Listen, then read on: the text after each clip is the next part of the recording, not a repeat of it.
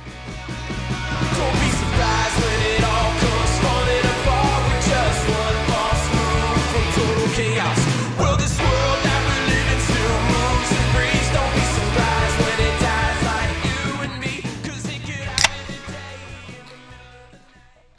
That was a weird opening of a beer can. Hey, everybody. How's it going? Welcome to Living Off the Land. This is episode 252. Appreciate you guys checking in and listening. I'm Dan here along with Steven. And, Steve, it's Wednesday night. It's Wednesday night, and you know what that means. Well, maybe you do, maybe you don't, but it's LOTL, and we have a very packed show for you tonight. We've got heck of a lot going on in the sports world, not just the Cavaliers, but also the beginning of the MLB season, which begins tomorrow, as well as the lead into the NCAA Final Four, among other things. And Dan is slurping over there. What's going on here, Dan? Oh, I'm just drinking the beer of the week. And we've got a non-Cleveland, non-Ohio beer tonight as the beer of the week. And it is... excuse me. It is the Peanut Butter Milk Stout from Left Hand Brewing Company, which is located in Longmont, Colorado. So we are deep in the heart of the Rockies with Left Hand Brewing. Peanut Butter Milk Stout. I've had their normal milk stout, which is a very famous beer by them, but I saw the peanut butter version, and I was like, I need to try that. What's his nuts? Peanut butter... vanilla coffee porter, whatever it is, from Saucy Brewworks is one of my favorite beers. So I definitely wanted to try another peanut butter stout that I saw, and this one was from Left Hand. If you know anything about Left Hand, like I said, they're very popular for their milk stout, and this is the peanut butter version. And on Beer Advocate, I'll just go ahead and go over there. Actually... I did not have that up. Here we go. It gets a 85 score, which is a very good 6.2 ABV. Average reviewer rates it a 3.79 out of 5, and it is a rich milk chocolate notes team up with peanut buttery perfection for a deliciously delicious dark duo. And I gotta say, it's very good. Not as peanut butter forward as you might think. Certainly not as much as the Saucy Brewworks similarity or similar style as this. But this is very good. I like the can with all the peanut butter cups on it. Pretty cool. It's got the iconic Left Hand Brewing logo with the silhouette of the left hand, and it's just a very good beer. Wham with the left hand? Wham it with the left hand today, apparently. So this is very good. I'm enjoying this very much. I'm going to go ahead and rate this a 7.2. 7.2. So very good. Shout out to Left Hand for making this very good beer. So that is the beer of the week. All righty then. Well, this is episode 252, so this was an easy call for me in terms of where to go for Better Know a Neighborhood tonight. This is a place we haven't discussed previously. Dan, I think, already knows where I'm going to go here. Route 252, Ohio Route 252, runs directly north-south through this neighborhood, and it is a mostly rural-ish, but kind of exurban-y-ish type of an area. This is on the... just outside Cuyahoga County in the very extreme east side of Lorain County. And it is the neighborhood they call Columbia Station. So when I did, this was actually, I thought, going to be one of the easier researches I had to do, but I found out something pretty interesting that I didn't know about Columbia Station before we just went on the air. We talk about the demographics and the, economic strata of a lot of these places. And I've always thought of Columbia Station, again, as somewhat rural, somewhat exurban-y. By that, I mean, like, kind of on the fringes of the metro area. But, you see a lot of farmland out there. And, yeah, you'll see a new housing development every so often. But, it's still pretty spread out. I mean, there's rules on you within this area that you can't there's not small lots to build on. You have to have a lot of, I think it's like an acre and a half of land each. If you're not in the specified development area, and even on those kind of streets, you have a long way between houses, but they are pretty large. And perhaps I didn't consider that because Dan, take a guess. What do you think the average home price is in Columbia Station? Oh God, I have no idea.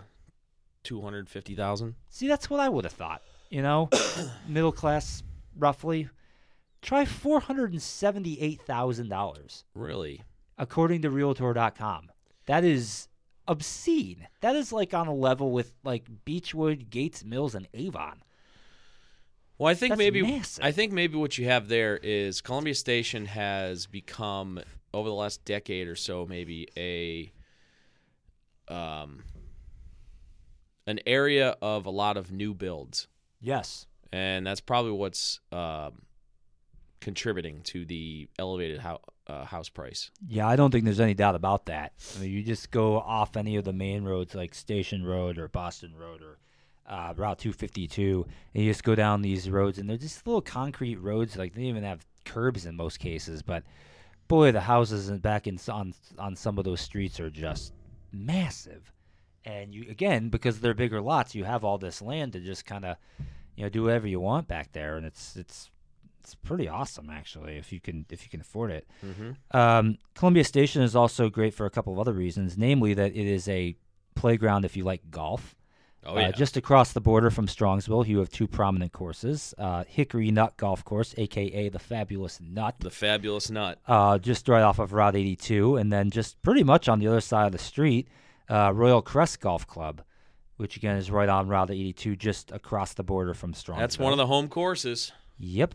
We've played that one quite a few times. And, we joke about it sometimes. It's great to play this course in the spring. It may not be so great in, August because – they notoriously don't water the fairways. But other than that, I mean, the par threes are actually pretty challenging on that course. You have 3 par threes that are almost 200 yards or long. over. Yeah. You're pulling out. I hate long par threes. You're pulling out 5 and 3 wood off the tee on some of these. It's oh boy. But Hickory Nut's a little. Royal Crest is really wide open. Hickory Nut, there's a lot more tree coverage, so you can't just cut off every dog leg known to man like you can on Royal Crest, but still two pretty fair tests of golf. And then over on the other side of town, just across the border technically into Eaton Township, but near the end of the border, you've got 2 other courses: Creekwood Golf Course, which is on the northwest side off of Root Road, and then Mallard Creek Golf Course, which is just a little ways further down Route 82, just across the border into Eaton Township. And then R.I.P. Dorlon. Yeah, Dorlon was down Station Road a little ways from Route 82, and the owners actually sold that place off, I think, either just before the pandemic hit, I believe. The Lorain County Metro Parks actually took control of that property, and they wanted to turn it into a parkland, but to date, I have not seen any work done toward that goal, so I don't know if that's still in the works or if that will eventually happen, but they technically own the land, so it might. Speaking of parkland, there is one pretty prominent Metro Park in Columbia Station. That's just to the south of Route 82 and just in between Columbia West River Road and Route 252. That's the Columbia Reservation. And that stretches for about a good 2 miles along the Rocky River West Branch, which, again, runs in between Columbia Road and Columbia West River Road. And as you're going down through that corridor, you actually have a couple other places of interest. One of them is the Columbia, well, on either side I'll go. One is the Columbia Ballroom, which is almost like your old school party center that looks like a barn from the outside. That's something that's sort of come into vogue. You see that, like Mapleside and Brunswick built one of these, and there's a few others in the area, but this one's been around for a long time. Recently renovated, though, right? Yes. I believe. Indeed it was. And it's a very highly rated facility, actually. It's cool. No frills or anything. It's just a gravel parking lot and everything, but definitely a good place to spend it. If you ever get invited to an event there, you should definitely go. It's a good time. A little ways further down from that, you have the Red Wagon Farm, and then the Rockin' R Ranch, which actually becomes a spooky ranch during the Halloween season. These are two kind of just outdoorsy places if you're like into going to, apple picking or during season or, pumpkin patches and stuff like that. Red Wagon Farm and Rockin' R Ranch are two good places for that. Both of them, again, just right off of Route 252 in Columbia Station. So, again, that's some of those legacy-type businesses that kind of appeal to more of the rural aspect of the area, which it's still, again, when you talk about the suburban, some people use the word sprawl. It's kind of a negative word. Like, you hear that a lot in places like Avon, and now you're hearing it in North Ridgeville, too, which is a little further north. But you just don't have that in Columbia Station. This is an area that has really retained its character over the years. And it's definitely a place that a lot of people can appreciate. And, hey, people are beating down the door to get into this area. 478,000. I'd have to look back and compare that with places like Beechwood and Avon. I swear it might even be higher than that. Yeah. That's amazing. I never would have expected that. But, that pretty much covers it. Most of the remainder of the area, again, is just farmland, or, you have some random industrial businesses out there as well. But, a lot of them are along Route 82, and then some of them are actually down toward Boston Road, toward the south part of town. But I would be actually amiss not to mention Columbia Hills Golf Club, which is the private club. And this was actually my first, I wouldn't say first real job. Technically, that was at the Rio Bravo Cantina in Strongsville, but this was the first one where I actually was a little bit invested in what I did. I was actually a caddy at this club for a year in 2005, and oddly enough, this is funny. One of Matthew's good friends, actually, when he was growing up, his dad was a member at this club, and I actually caddied for him on 3 different occasions. Mm-hmm. And the reason I was not brought back the next year was because some of these people here, well, a lot of them are great, but some of them were if you think of the movie Caddyshack, and some of they're the more, competitive, really kind of stuck up kind of folks. Well, my problem was when one of them would hit a really bad shot, I couldn't stop laughing. Oh my God. I was really just like, I was like, it's just like, it's a bona fide occupational qualification of being a caddy. You just can't do that. And I couldn't do it. So I could not keep straight face. There was one hole that was my particular downfall. It was hole 15. It was a par 3, down the valley and then up, and then the green severely slopes, on the other side of the hill. And every single time we got up to this hole, if I saw that there was a red flag for the front pin placement, I was like, okay, I'm not getting tips today. Because every single time somebody would put the ball on the green above the hole and they would putt down toward that hole location, half the time they were putting it off the green. Oh, no. And I would just be watching it go, and it would just be in slow motion. It would just keep going and going and going. And I'd just indeed. Yeah. Gosh. Couldn't do it. The funny thing is, I can actually picture you doing that. Oh my God, yes. I have a notoriously bad, very bad at keeping a straight face. This is why I can't play poker professionally, even though I could, I know all the combinations and know all the ways to play, basically. But people could just tell me from a mile away. So, I feel like if you were to ever do that, you'd have to wear a ski mask and sunglasses or something like that. You'd have to just completely cover your face. During COVID, maybe that would have worked, but unfortunately, we're not in those days anymore. So yeah, but playing poker virtually. Well, did that World for a Series of Poker through Zoom. We did that for a long time back when Poker Stars and all those betting sites were there, but then the government shut it down. So it was oh well, heck. Yeah. But we're getting way off the track here. Anyway, that's Columbia Station, and you can wham that with the right hand. Wow, that was an obnoxiously long yawn. Oh my God, I apologize. Holy smokes! Was that segment that boring? No, I did not. So, full disclosure, I had a couple bets last night in the late NBA games, and of course, one of them wasn't decided until basically the very last shot of the game. So I didn't go to sleep last night until like 1:30 in the morning. How much money do you have on that one? 25. Oh, man, I wouldn't have even stayed up for that little. Whoa, you're apparently a high roller.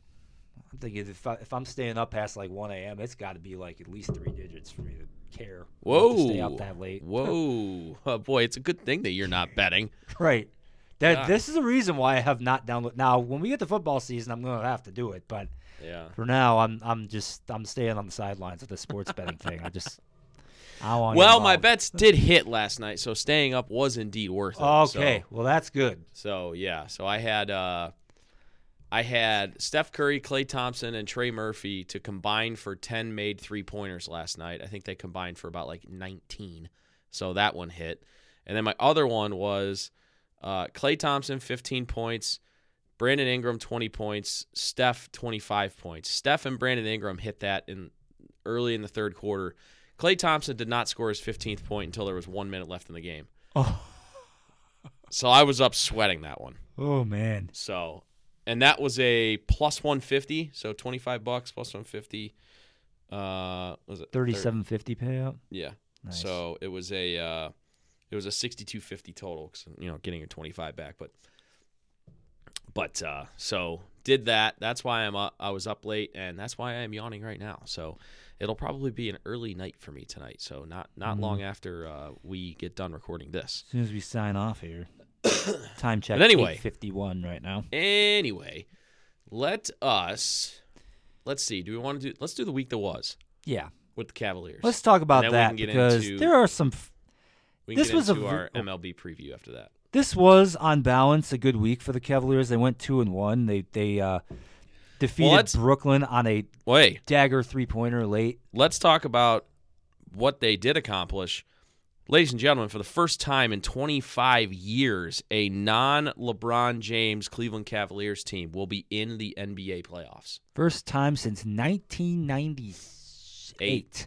It's I think 97-98 season. Yes.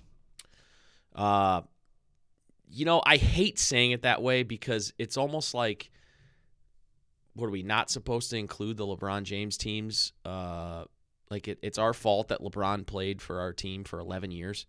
It's almost like when you find out later that a team cheated and had to vacate all of those. Oh God, could you imagine? That would be so Cleveland if we got caught doing something nefarious and we had to vacate the title.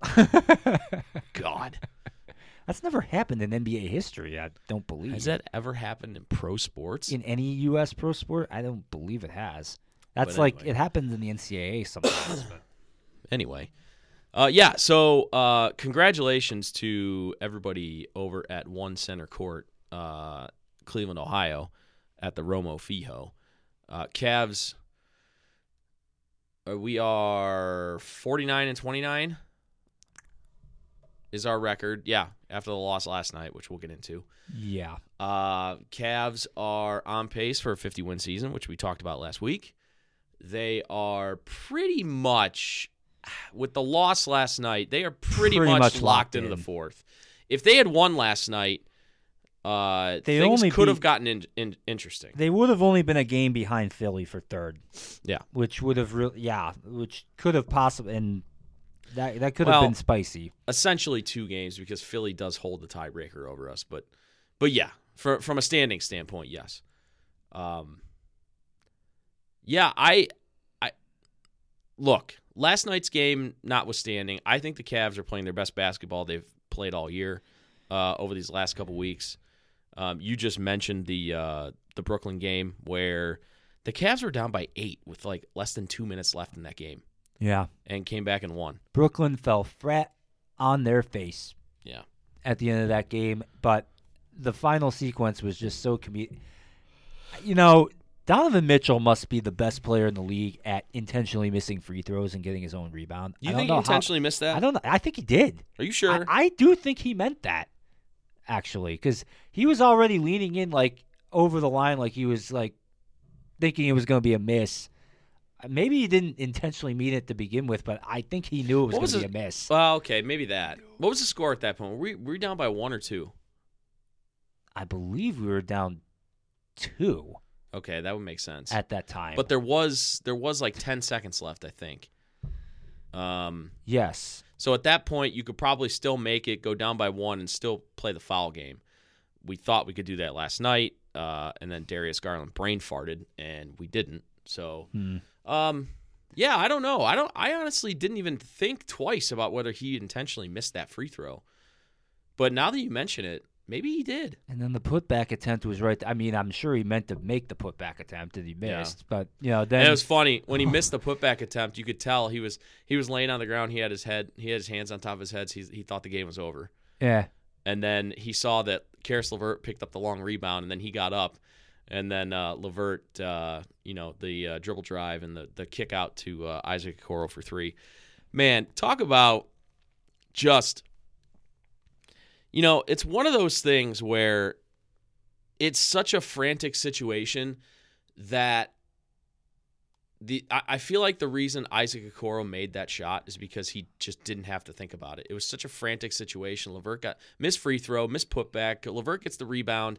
And he's probably not, even though he was calling for the ball, I can't probably imagine he was expecting to actually get it. Yeah. And then he's just like, all right, well, let me just put it up. Yeah. I feel like 10 out of 10 times he wouldn't have made that shot if that was a play that was actually drawn up for him. Yeah, because then you have to think about it beforehand. Because then you're thinking about it. You got the inbounds pass. You're like, okay, I'm supposed to be in the corner. My feet inbounds.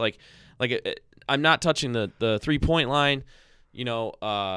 Who's defending me? Blah, blah, blah. Is everything working beforehand? This was just like, you're doing everything haphazardly. And like I said, it was just something that just, organically happened because of the ball. Everybody was running around. There was nobody within 30 feet of Isaac Okoro, so the Nets were just scrambling on defense. And of course, if you're a Nets player, that's the last guy you're going to run out to guard in that situation. Exactly. But hey, that's not taking anything away from Isaac Okoro. And the dude hit a game-winning shot it wasn't a buzzer beater, but a game-winning shot pretty much in an NBA game. Yeah. On the road. That was pretty cool.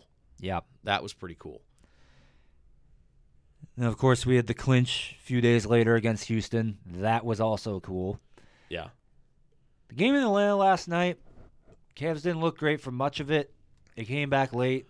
As the great Carlito Caribbean Cool says, that's not cool. Not cool at all. And, Atlanta just seems to be the perennial banana peel for the Cavs.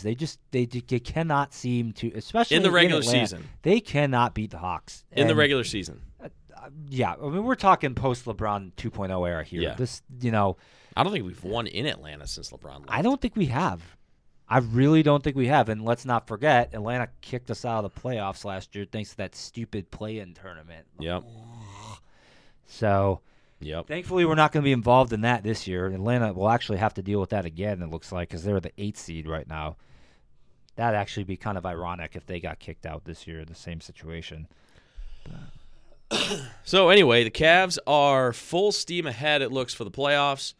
Now that it seems like we're pretty much locked into the 4 seed, would you start resting guys? Now, obviously, last night, Jared Allen and Isaac Okoro did not play due to injuries.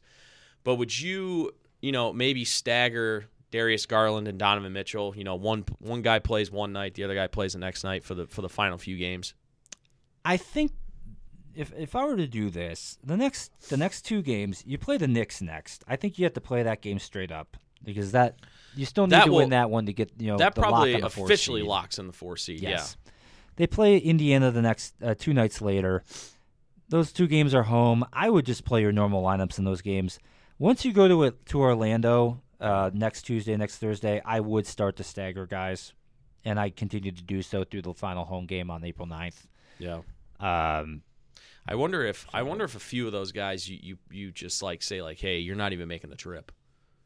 You might if you have anybody that's dinged Although up. that would kind of suck. Hey, we're going to Orlando. You're staying in Cleveland. Spending 3 days in Orlando. Yeah. back end of spring break time. Well, I mean, yeah, like JB goes to Donovan Mitchell's like, hey, yeah, we're not going to play you in these 2 games, so you can just go ahead and stay home. He's like, screw that, I'm coming. I don't care if I'm not playing. I'm coming to Orlando. I'm going to Florida.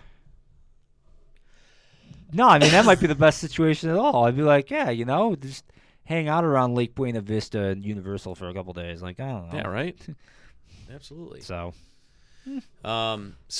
yeah. I agree with you. I would play everybody against the Knicks. I would wrap up the 4 seed, and then I would probably start giving guys rest.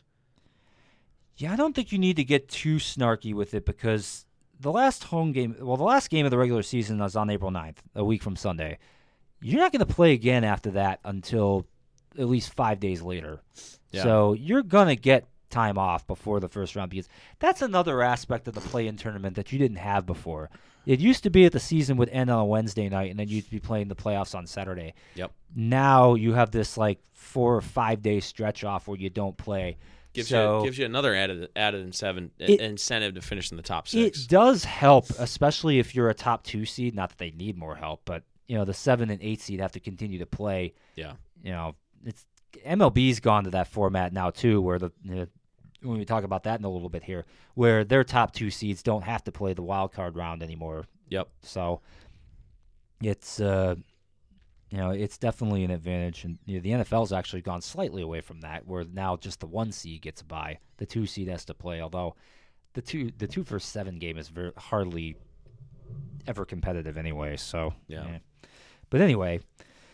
Cavs are the 4 seed in the East. They will almost certainly be the 4 seed in the East in the end. And only 5 teams in the NBA have a better record than the Cavaliers. That's Philadelphia, Boston, Milwaukee, Memphis, and Denver. Depending on how it shakes out, the Cavs actually could outdo Memphis still, but that'll depend. Right now, Memphis is a game ahead. But in either case, you are either elite or on the very cusp of being in the NBA's elite by record. Maybe the experience part of it isn't there yet. We'll see if that matters in the postseason. But as I've said, as you've said, the expectation is win that first round series and then look like you belong in the second round. Like, don't get swept out 4-0. Like that's kind of the goal, at least for the postseason, I believe. Anything beyond that would definitely be a bonus. Yeah, I would agree. It feels like we're just waiting now. We're just waiting for the playoffs to start. Boy, I'll tell you what. One thing that's going to be very exciting is playing the Knicks in the Garden in the playoffs.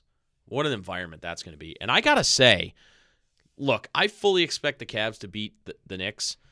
I actually think they're going to do it pretty easily. I don't think the Knicks are that good. 5 games. I'll give the Knicks 6, but clinching in the Garden. I like that. Yeah, I'll give the Knicks 2 games, but I don't think it's going to be a very stressful It's one of those things where I think the Cavs will win the first 2 at home, and then they'll go to the Garden in Game 3 and get smacked, and then take your pick on Game 4 and 5. Yeah, basically. You know what? Yeah, a 6-game series actually probably would be stressful. I don't think the Knicks are going to win a game in Cleveland. So I think that series will be 2-2 going back to Cleveland for Game 5. Cavs win Game 5 and then close it out Game 6 in the Garden. Okay. It does seem kind of hard to believe that the Knicks would get a game here, especially given that the fact that the Cavs are 30-8 at home this season. Yeah. That's, I think, second best in the league overall. So yeah.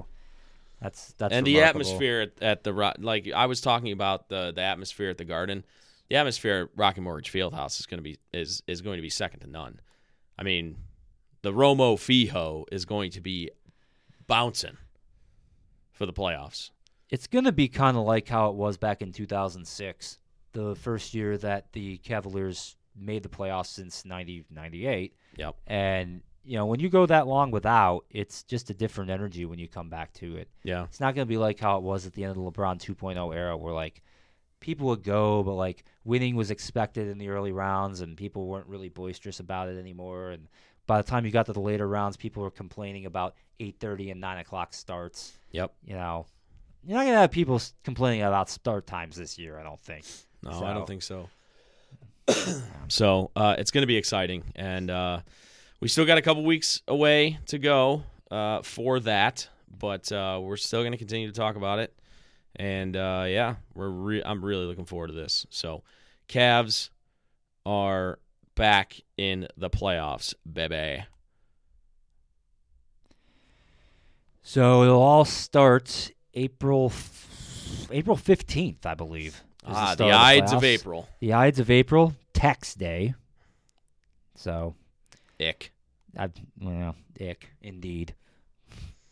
Sorry for the reminder on that, folks. Hope you filed already. If not, it's getting close to the deadline. I say ick because last year my tax guy who had some health issues was getting some help getting his clients' taxes done, mine one of them, and they screwed up my Rita. So Rita came a-calling this year.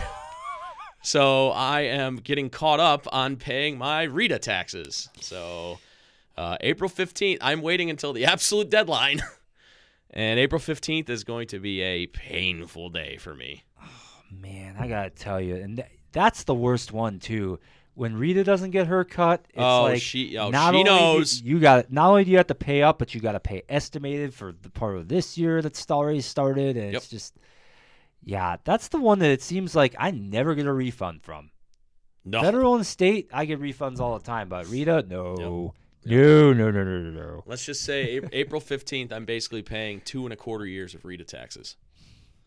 And it's so funky, too, because every single city, I could do a whole Better Known Neighborhood just on the vagaries of the Regional Income Tax Agency and all the different tax rates they have and which cities are reciprocal and which ones aren't. And it's just a lot of politicking and just, general It makes me miss living on Triscuit, because when I lived on Triscuit, I worked and I lived in Cleveland. I didn't pay city tax. Right. There was no reciprocation of anything. Well, you lived and worked in the same city. Yeah, I did pay city tax. It's just it was the tax that was taken out of my paycheck every week. There wasn't that. Oh well, Cleveland is 2% and Parma Heights 3%, so you got to pay the 1% difference. All that BS. Yeah. So anyway. Yeah. I was bad me for mentioning tax day. Yep. But you know what's better than taxes, Dan? What's that? Oh, yeah. Oh, I can't wait. Tomorrow night, folks, if you want to stay up until 10:30, Gardos in Seattle. It's going down. Opening up of the 2023 season, we have unfinished business, and the Gardos are out for blood.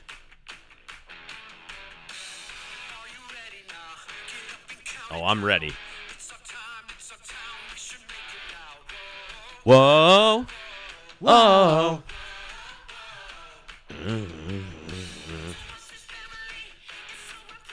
Man, I can't wait for baseball.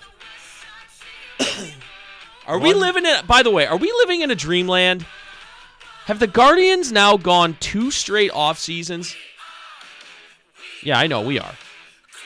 Have they now gone 2 straight off seasons handing out $100 million contracts? Have they done that?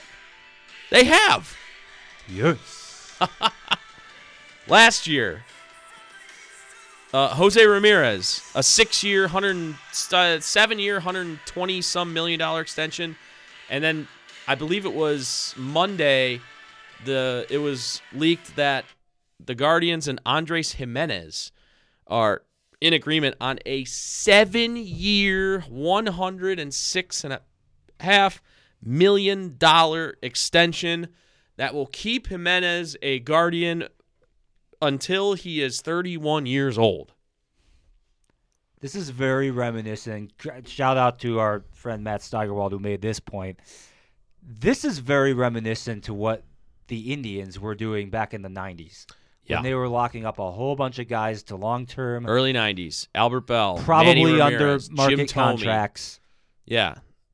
And set up what was the best era of Indians baseball since the 1950s, and maybe even greater than. Well, it's kind of a moot point because the 1950s and 1990s were very similar in that they went to multiple World Series but didn't bring home a title in either case. Yeah. But, Well, hey, they're opening up a window right now. They went to the World Series in 2016 where they're about to do that again. And hopefully this time they actually win the World Series. yeah. But it is amazing to see this organization. Now, they're doing the smart and the prudent thing, like we said, like in the 90s. They are locking up these young players. And Jose's not exactly young, but you get my drift. To these, like you said, below like if Andres Gimenez continues on the trajectory that he's on, he's probably worth like a $250 million contract, not $106. But you look at it, you're a young player, you see that a team is offering you triple digits. Yeah. In the millions. How can you turn that down? Yeah. I mean, I don't blame him But at you all think for about it. signing that. But you think about it. So the Guardians have handed out 2 7-year extensions 7 years, to folks. Jose Ramirez and Andres Gimenez for a total of $147.5 million, or $247.5 million. Which sounds like a lot, but when you consider Well, listen. going rate in MLB, So that's 14 years because the 2 contracts divided by $247.5 million. Of course, if I could do this in a timely manner. Oh God. I think that'd be about 17.5 each. Okay, divided by 14. 17.67. Yeah. Okay. And then you take that. That's those two players are getting essentially about $17 million a year. The guy you traded away for Andres Gimenez, Frankie Lindor, great player, not saying anything bad about the player, signed a 10-year, $340 million contract. You're getting those 2 players for half of what you're getting for Frankie Lindor. Lindor's getting paid $34.1 million a season. That's great business. That's great business. It's fantastic. Completely. It's fantastic. And you've locked up your 2 best non-pitching players on the roster for the next 7 years. It's a good place to be. Yeah, nothing but applause for the Guardians organization for that one. I think it's fantastic. I think it sets a great tone for the season. And supposedly, the rumors are that they're not done announcing extensions. I wonder if before the game starts tomorrow that they're going to announce a couple more extensions. They mentioned Tristan McKenzie, who, unfortunately, we'll talk about it, is going to start the season on the injured list. Trevor Stephan, who was a great setup man in the bullpen for us last year. And who's the other one? They've talked about Ahmed Rosario, but I'm not sure that's going to get done. I'm trying to think if there's one. Stephen Kwan was the other rumored one. I mean, if they come out tomorrow and it gets announced that Stephen Kwan signs an extension and Tristan McKenzie and Trevor Stephan all sign extensions, I feel like last year, the Jose Ramirez extension, which was announced, I think, the day before the season started. Yep.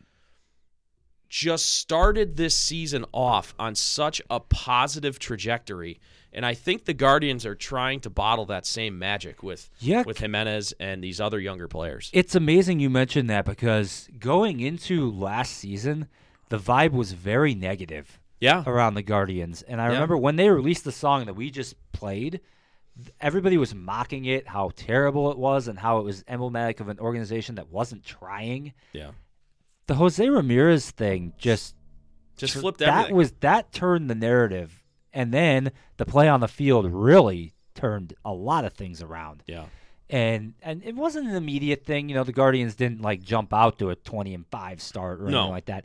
They were not in first place, I don't think, until July or August, if I recall. That's the Tito Francona MO. But that's that's it. You take care of your business, stay in it the first half of the season, turn it on in the back half, and we kept saying when if I remember correctly, the Guardians went on a bit of a swoon in July where they lost some games to Detroit and some teams that they shouldn't have lost to. Yeah, and they people also were got starting to get on their case, but we were like, now wait a minute, let's give them the benefit of the doubt here. This team has been money under Francona in August and September, pretty much every season. Yeah, and they got battered pretty good in the beginning of August against Baltimore and Seattle. But a difficult run of games there, yes. Yeah, but they rebounded and they won the division pretty much going away. The AL Central last year was so bad. Garbage. So bad. Complete garbage. And it's one of the things that has me maybe a little bit concerned for the Guardians this year is the balancing of the schedule. We're not going to get to play the AL Central teams as much as we have in past years. Which is good if you're a fan, but sure. is not great if you're talking from a competitive standpoint. Yeah. Because now you're going to have to play more games against the Yankees. Yeah. We will play teams like that. We will play every single team in Major League Baseball this season. That's awesome, by the way. Yes. That's something that I've wanted them to do for years. Half of the NL will come to Progressive Field this year. The other half will come next year, and vice versa. So, we will be going to half of NL parks, and it will just flip-flop next year, which I think is so cool. We're going to be playing, we're going to be, it used to be you had to wait if we were going to play that division, if we were going to play them in interleague play. You'd only play them once every 3 years. This year, I don't know the schedule, like if we're going to Colorado, but we might be going to Coors Field. We might be going to, I don't even remember. Dodger Stadium. What the Diamondbacks call their stadium nowadays. Chase Field. Yep. Chase Field. Mm-hmm. We might see Jose Ramirez hit one into the pool, Yep. It's going to be so cool, and it's going to be cool to see these matchups at Progressive Field. See a lot of these teams that, there are teams that obviously all teams have now played at Progressive Field, like interleague play. Like we've had enough years of interleague play where we've had every team at Progressive Field. But when was the last time you remember like the Diamondbacks playing at Progressive Field or off the top of my head, I mean, I I remember the last time the Phillies played here, or maybe it wasn't the last time, but I think it was the Braves. When was the last time the Braves played at Progressive Field? Last time I could think was a friggin' 95 World Series. Yeah, it's been since then, but, the reason I brought up the Phillies, that was the year that David DeLucci hurt his hamstring on the way to first base, and it was the biggest case of addition by subtraction that I could ever imagine. Hey, lay off my Paisan, buddy. I think that was 2007, if I recall.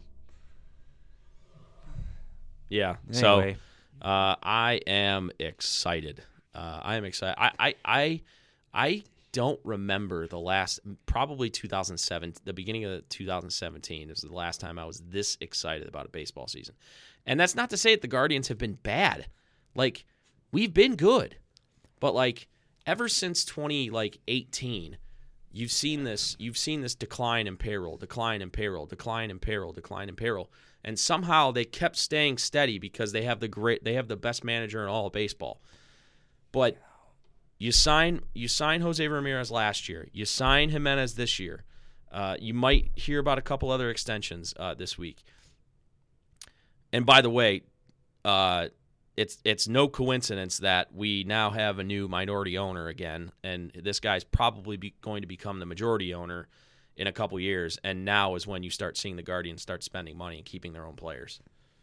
We talk about how Ramirez and Gimenez are below market contracts. They're still $100 million contracts, and this organization before last year to Jose Ramirez has never even come close to giving out a $100 million contract. No, they just the wouldn't do it. Closest that they ever came was Edwin Encarnacion in 2017, 3 years, $60 million.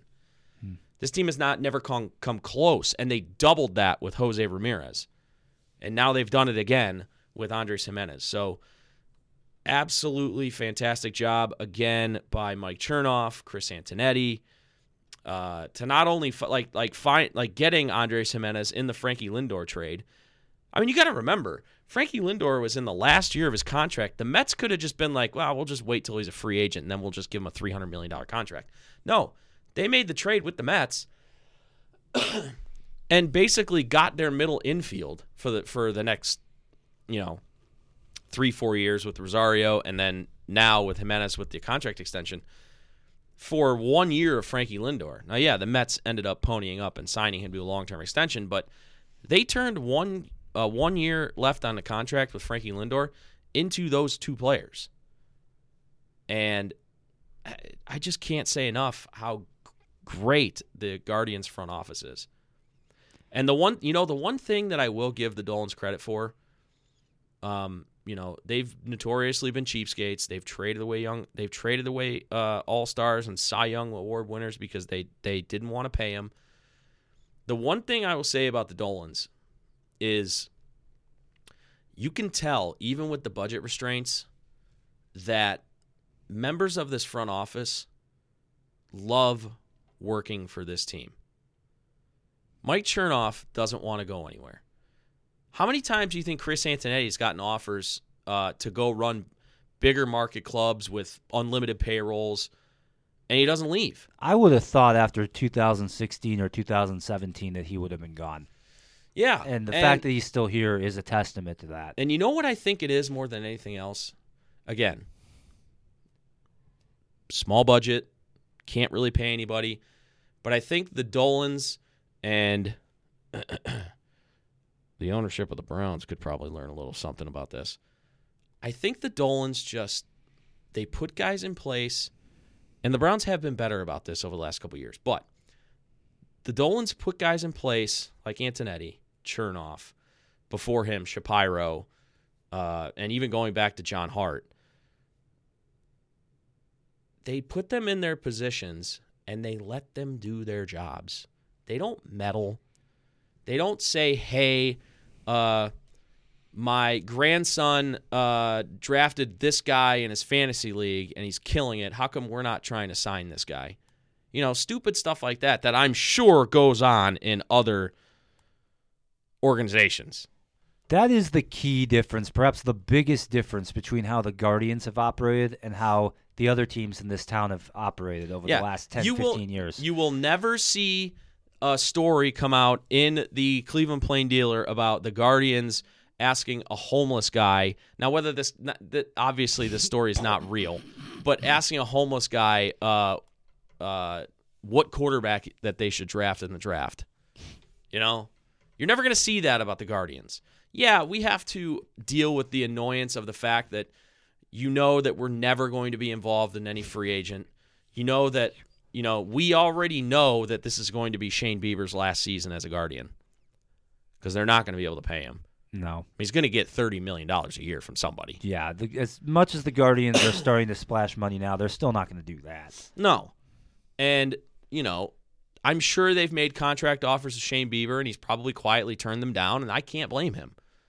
He's also a California kid, so I'm sure when the Dodgers come calling in the offseason, the Guardians will probably pick up the phone, and they'll trade Shane Bieber, and they'll probably get some sort of what we think on the surface is some sort of ho-hum package in return. And in the end, in 3-4 years, it turns into Andres Gimenez and, the next great pitching talent that the Guardians have gotten from somebody else. So I think in that regard, the Guardians have earned the trust, or should have earned the trust of the fan base to where, hey, we know that we can't compete monetarily with some of the, the big guns.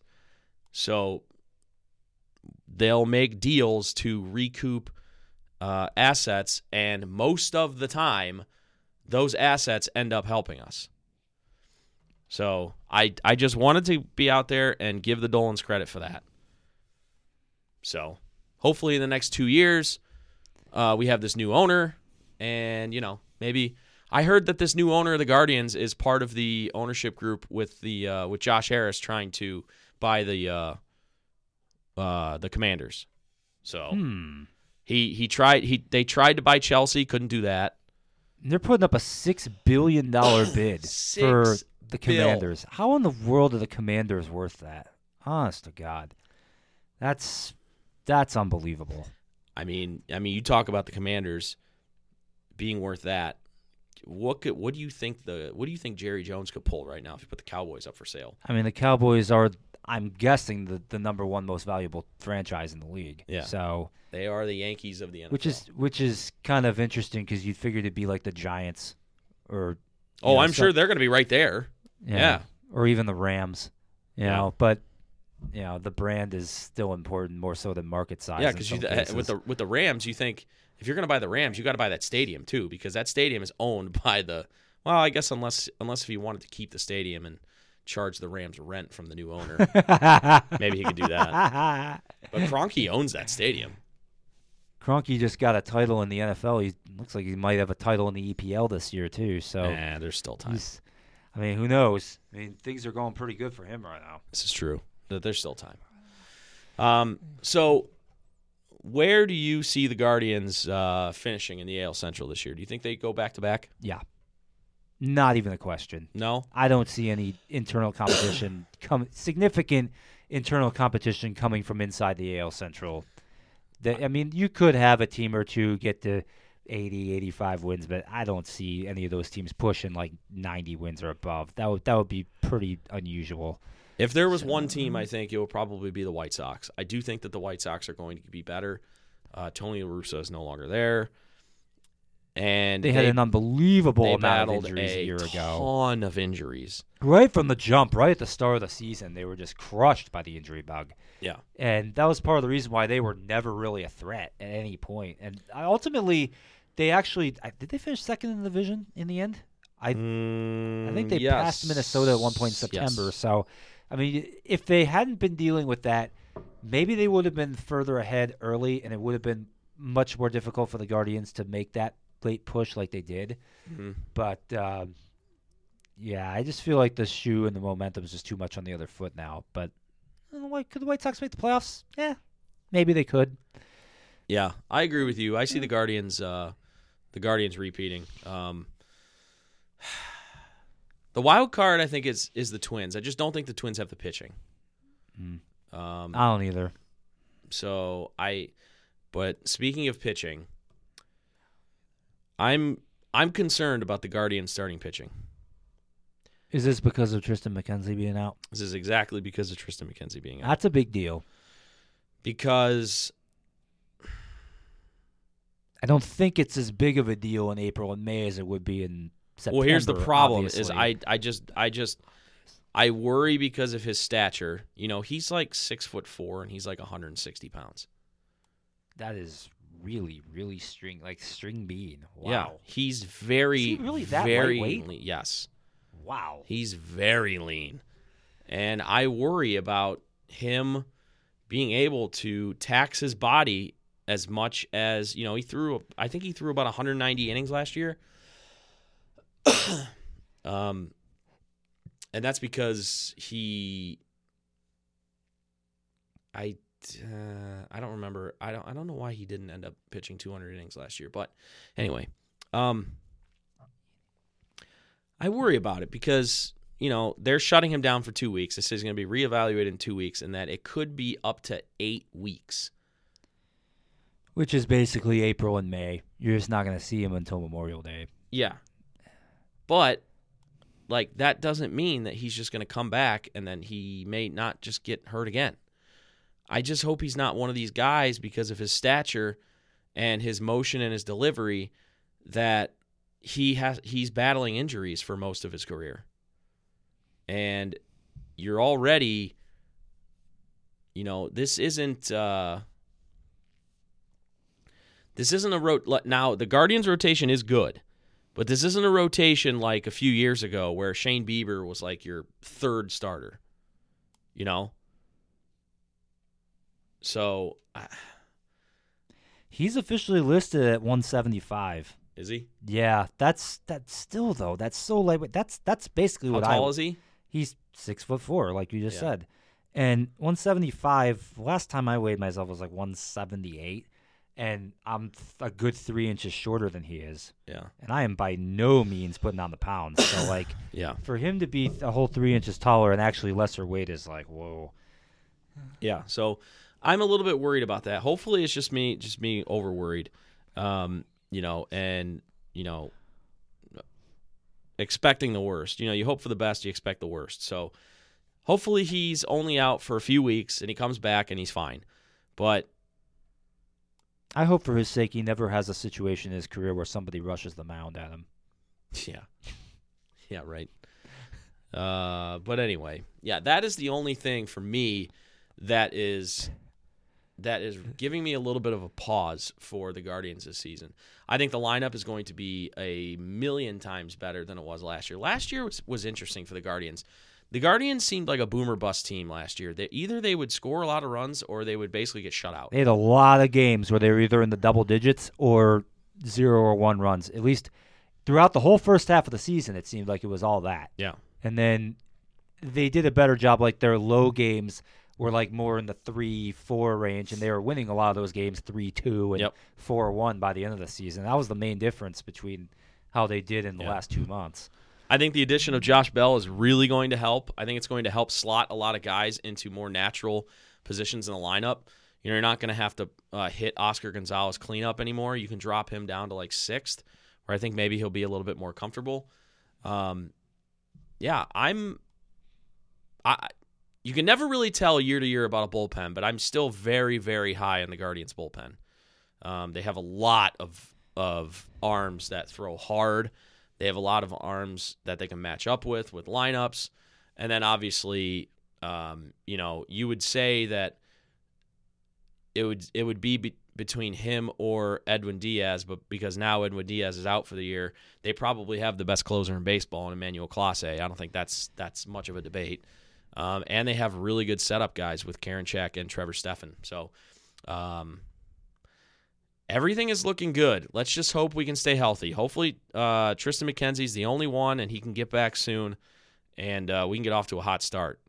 That's not really the MO of a Terry Francona team. Terry Francona teams are mostly second-half teams, but maybe this team gets off to a hot start and puts the division away by like June. Gets like a 10-game lead in June. That'd be awesome, right? Yeah, We'd just be partying all summer. Yeah, that'd be pretty cool. Yeah, you just go to a game, you can just be completely relaxed and just enjoy your time at the ballpark, not be worried about standings or anything like that. Yeah. What is the obviously this is going to change, but what is the current weather for opening day next Friday? Next Friday. Looks like right now it says 51 and no rain. So that's good. I'll take that all day. But it is, as of right now, it is supposed to rain the 3 days before that. So Monday, Tuesday, Wednesday, there's like 40% chance or something. I mean, that tells me they don't really know if it's going to rain or not yet. If they're just throwing a 30 or 40% chance, but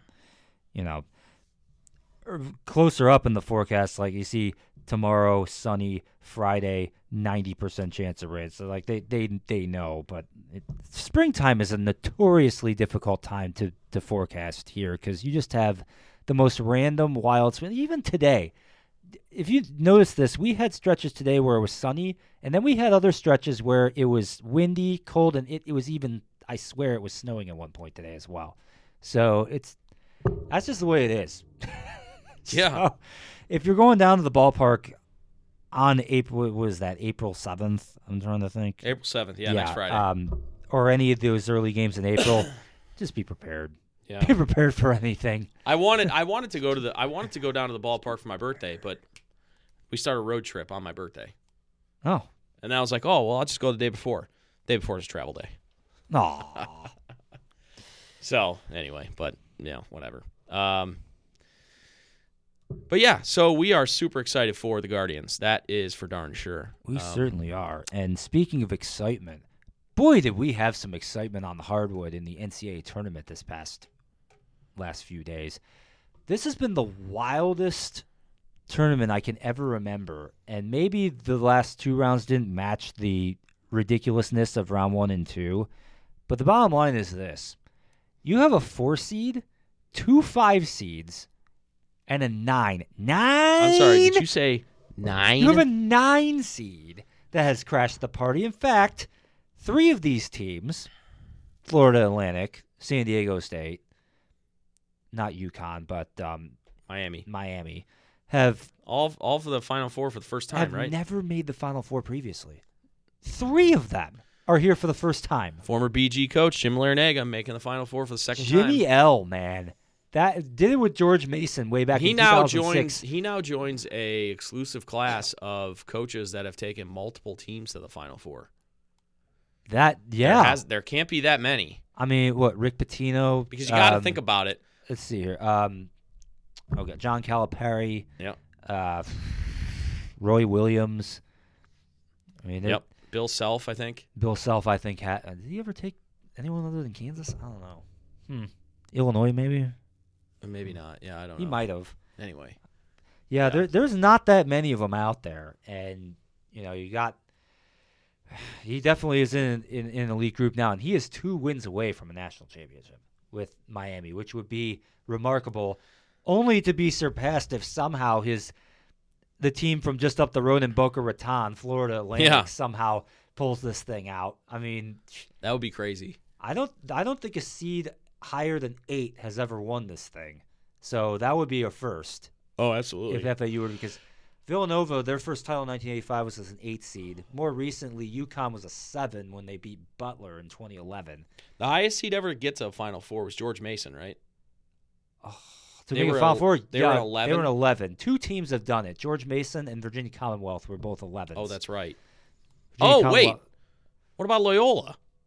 And Loyola was also the same seed, I believe. Were they in 11? I think so. Okay. That's the Fighting Sister Jeans, right? Yes. And they won their first 4 games of the tournament all on buzzer beaters. Yeah. Unbelievable. That was one of the most just charmed runs you've ever throwing seen. Up a bunch of Hail Sister Jeans, So, but I have a theory about how this thing's going to go, though. Yeah. And it's not going to be nearly as dramatic as the earlier rounds or even the round of 16. I think that it's going to be pretty much all chalk from here. UConn was absolutely just straight up dominant in their last few games. They pounded Arkansas by 23, and then they just beat the snot out of Gonzaga. They've been the best team in the tournament. And given the fact that none of the blue bloods are there and this is all other first-time teams, I have a very hard time believing that UConn's not going to just boss this thing. I mean, UConn's a blue blood. Would you consider UConn a blue blood? Yes, I would consider. And now they haven't necessarily been in recent years, and maybe they don't have the humongous, illustrious history of a Duke or a North Carolina or Kansas. But they've won multiple national championships, 3 of them, I believe. True. So, that qualifies them as a blue blood, I think. Yeah. So, when you have just one team that has the tournament pedigree still up now, granted, if you've won 4 games already, there's nothing that says you couldn't win the next 2 and win the whole thing. I do tend to agree with you. It's so hard to see it just seems like UConn's the team right now. Now, because both of us said this, and most likely I'll put a small wager on UConn to win, I guarantee you they're going to lose to Miami. Hopefully you'll jinx it and Jim L will, get his natty. That would be awesome. That would be awesome, yeah. Yeah, that would be pretty sweet. This is BGSU one day after all, which, for those that don't know, this is our major day of Bowling Green State University. They do this drive every year around this time, which is basically a big donation event. And oddly enough, BG's women's basketball team was playing in the Final Four of the WNIT tonight. They were on a big-time run where they took out some really good teams. Wisconsin, Green Bay, Memphis, Florida. They just thrashed by 17 in the last round. And unfortunately, all things have to come to an end. They didn't beat Columbia tonight, so they're out of the tournament. But this was a very celebratory day out at our alma mater. I'm sure that even though some people are disappointed tonight, it was a heck of a run, and it was a heck of a donation drive today. I think they're into the millions now that they've raised just today alone. So just some great stuff going on out there. So before we end tonight's episode, I know, Steve, you've got a major announcement to make. So I did post this on Facebook and Instagram a few days ago, and I'm going to definitely make another post about it on Twitter just right after this. This story goes back 3 years. 2020, I was working at an aircraft manufacturer on the northeast side of town, actually in Euclid. And when I was there, this was in March of 2020.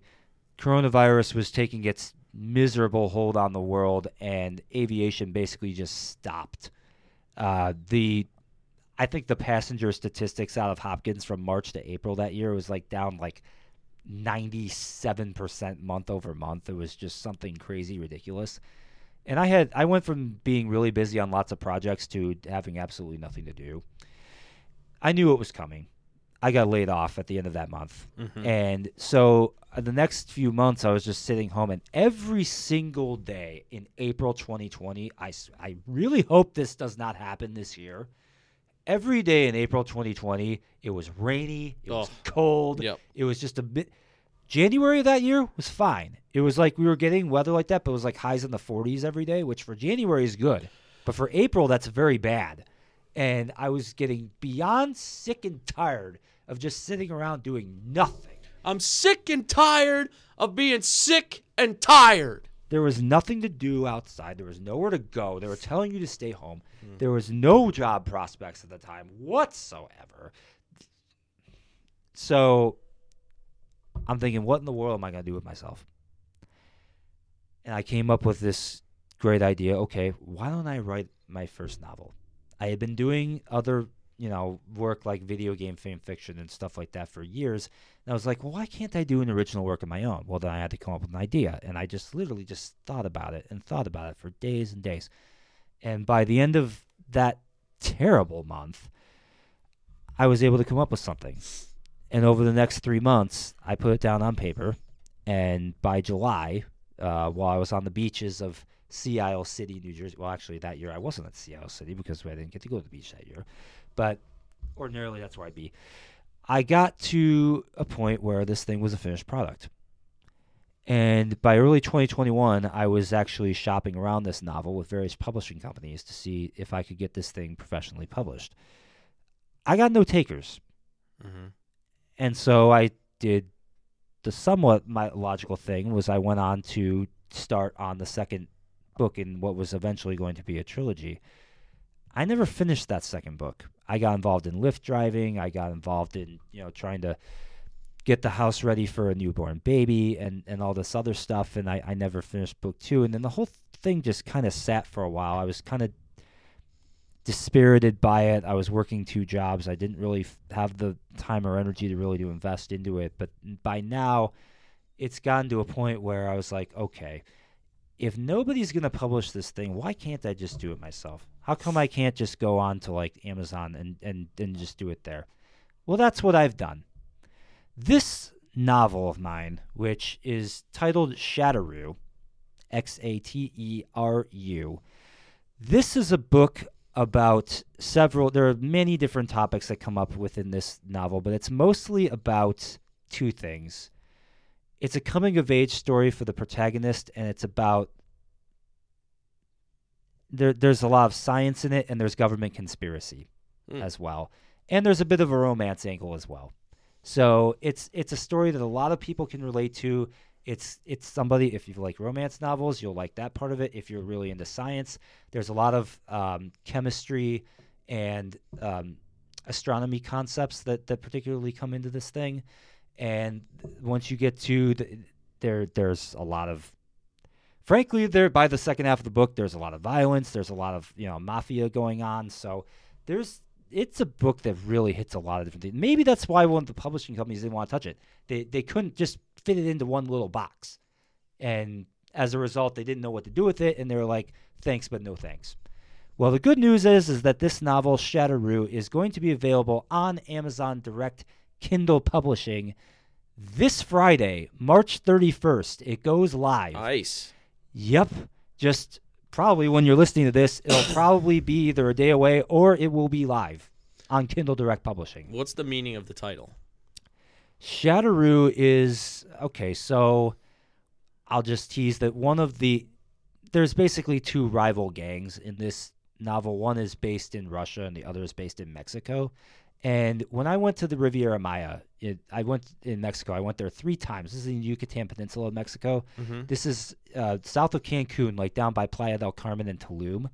There are 3 theme parks along that coastal area. One is a aquatic institute called Shelha. One is a like zip line and cave spelunking park called Explore. And the third is like a natural wildlife habitat with a bunch of cenotes and jungle areas called Xcaret. And if you've been to any of these places, you know exactly what I'm talking about. So these 3 that they all start with the letter X, Xcaret, Explore, and Shelha.